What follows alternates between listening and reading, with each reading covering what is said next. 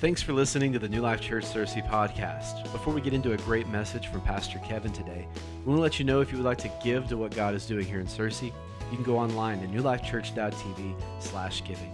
You can also find us on Facebook and Instagram at NLC Searcy.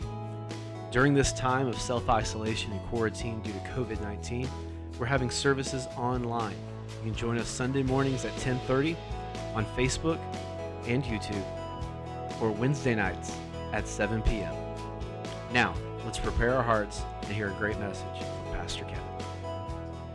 Okay, so tonight, if you're following me, I am going to take us to the book of John. And as I've said many times before, John is one of my favorite authors. He's got his heart on his sleeve.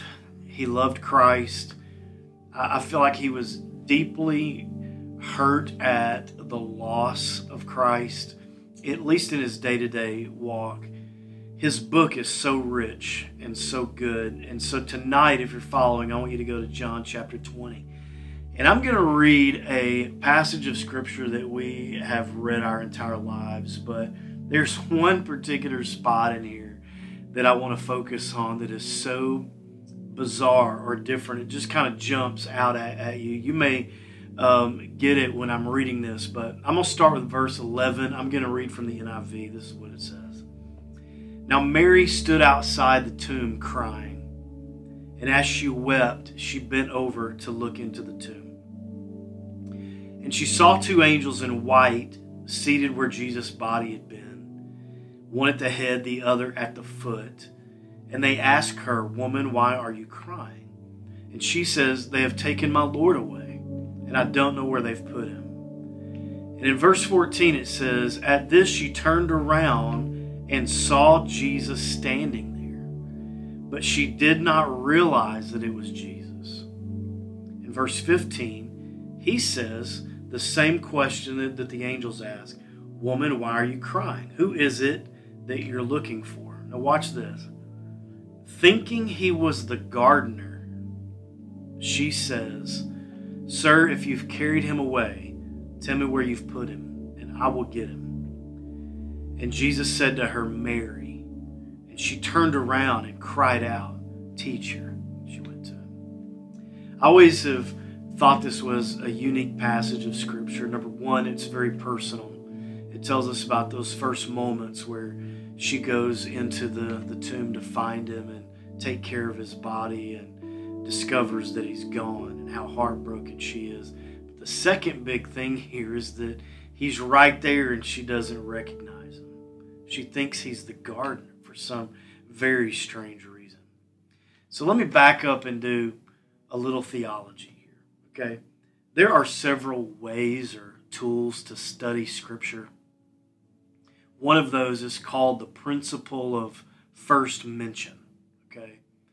And this tool basically allows you to take a word and then look at the very first time that word is ever mentioned in Scripture and see if there's a powerful connection, okay? Let me give you an example of that. So the first time love is mentioned in John's Gospel is in John 3:16. For God so loved the world. You won't find it in the first two chapters, the first 15 verses of chapter 3. This is its first mention. But then if you take that word love that he mentions in John 3:16 and you say to yourself, when is the first time love is ever mentioned in Scripture? Well, it goes back to Genesis chapter 22. And it's when God tells Abraham, take your son, your only son, who you love, and offer him as a sacrifice. Obviously a powerful connection.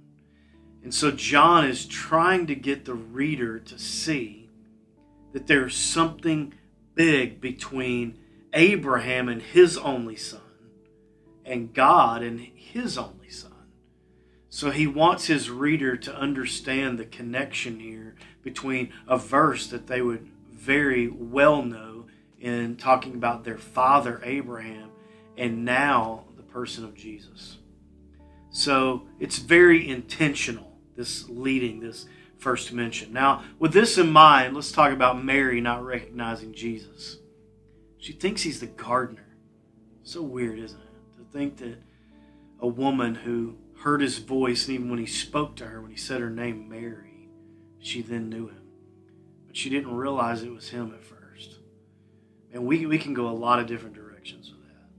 Was she so depressed and anxious and distracted that she didn't even realize it was the Lord? Well, let's look at that first mention again. In Genesis chapter 2, God has his people in a garden. And you know how all of that plays out. But it was a special place, a consecrated place. We know very special things happened there. He talked to them. He walked with them. He mentored them. He was telling them things about life that were very, very special to those first human beings. But what happens to this garden and to these people? Well, they obviously decided to live outside of God's will for them, the way that he made life for them. They lose their way. Temptation enters. They fall into sin.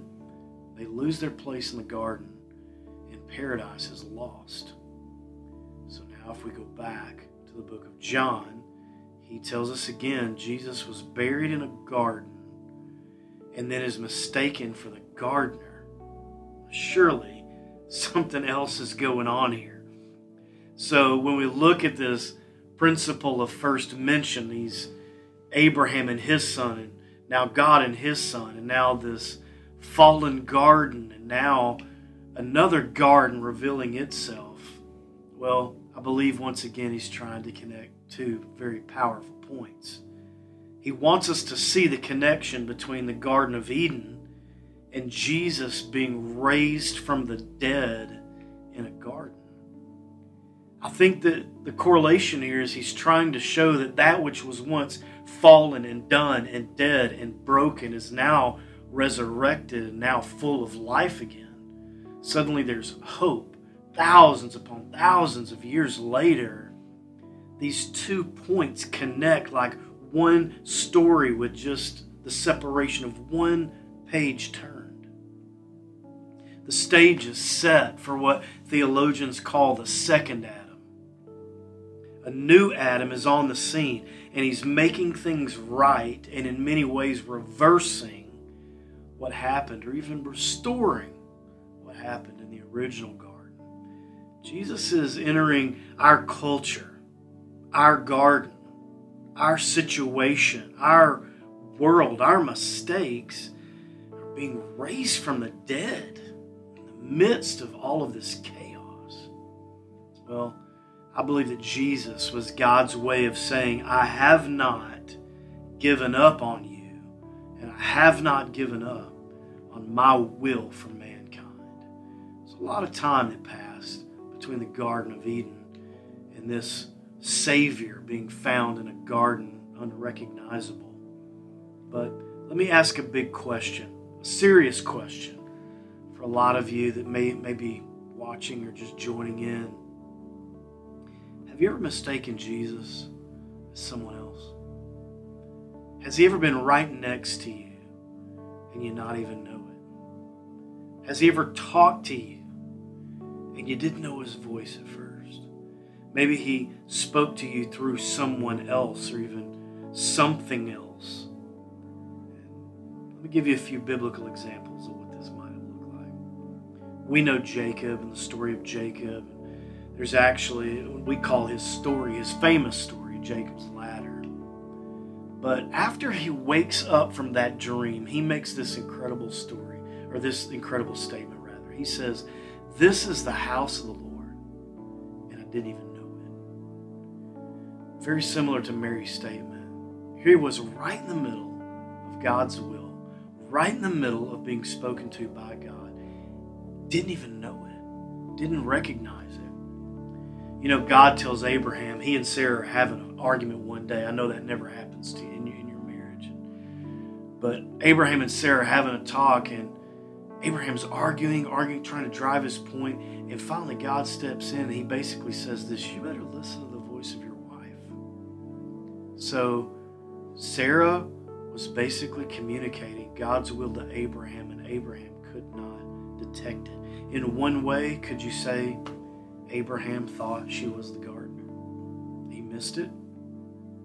Here's an even better one. After David sins with Bathsheba, Nathan comes on the scene, and he tells the king a story. And he says, this poor man had one sheep. There was a rich man. He had many, many sheep. And the rich man goes and steals the one lamb that belonged to that poor man. And David is enraged. And he asks Nathan, where is this man? I'll make sure that this is handled. And Nathan says, it's you, King. You're the one that did this. You could have had anybody you wanted, but you went and you took the one lamb that didn't belong to you. It's an amazing story, but as he's listening to this, he doesn't even detect that it's the voice of the Lord talking to him. He thought Nathan was the gardener. One gospel tells us that the disciples even see Christ walking upon the water, and they think he's a ghost. They don't recognize him. They think he's the gardener. You know, I think this happens in my life or your life, and it might come across this way where we make statements like, we hear a great message or a great word, and we say, man, I wish my wife could have heard this. Or, man, I wish my brother would have heard this. And the truth is, it's a word for you. You should have heard it. But you hear that voice, and you think it's the gardener. Well, you know what? I've done this my whole life. You have too. Specific days when I'm not in touch spiritually with what's going on around me, I'm just going through life like cruise control is on, and I'm going through all the motions that I need to go through, and my life's kind of in autopilot. I'm just not being sensitive. Even months or seasons where I'm asking God, speak to me, and He already has, but I've perceived Him to be the gardener. So Kevin, what do we do with this?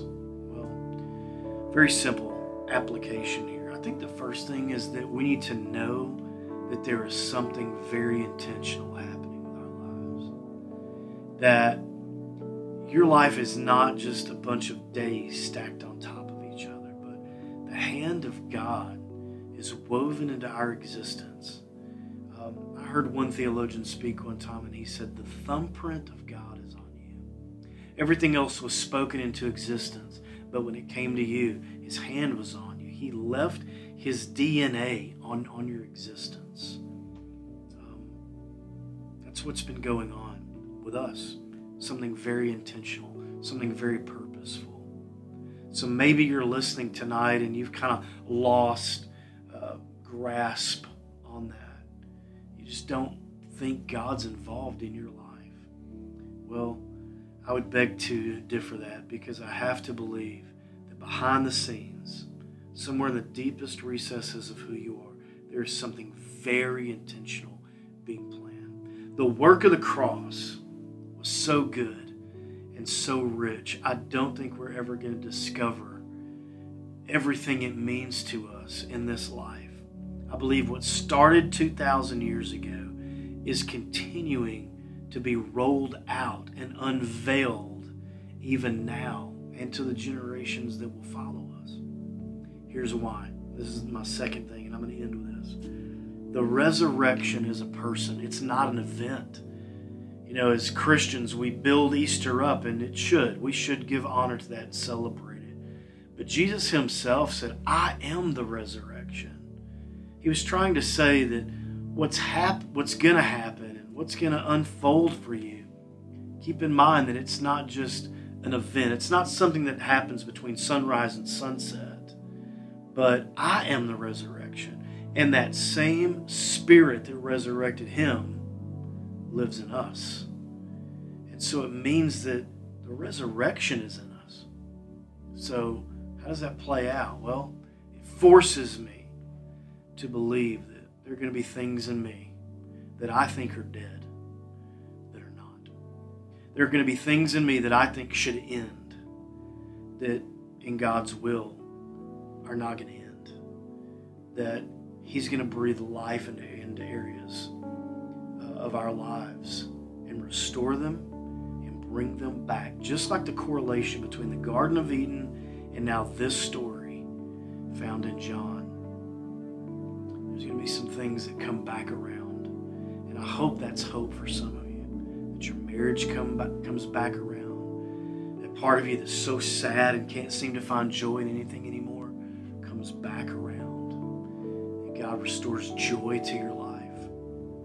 So when we celebrate Easter, we're not celebrating a specific scene, but we're celebrating a Savior. Even a Savior who can save us from ourselves, from our own demise, from our own past. Because the resurrection is a person, it's not an event. So I want to pray over you tonight. Maybe as you're sitting there, you could take communion together as a family or just grab hands with each other. I want to pray over this message right now. God, I thank you that you're doing something very intentional for us, very purposeful, even when we can't see it, when we don't recognize it, when we hear your voice and we think you're the gardener. But God, I pray tonight that you would reveal yourself. Call our name as you did Mary. Your voice tells us that, or your word tells us that your sheep will know your voice. And I believe that tonight. So if you'll speak to us, God, we want to hear what you have to say. And I pray that you would restore. And I pray that you would resurrect things in our lives that we've given up on. Maybe we've given up on a friendship or a child or a marriage or even the potential of our own lives. God, that you would resurrect that in us again, and that we can go on living a life full of purpose. So, thank you for our church. Thank you for the sweetness of this moment. Thank you for the ways that you're growing us through this pandemic, teaching us to trust you. And we love you and thank you for it. In Jesus' name we pray.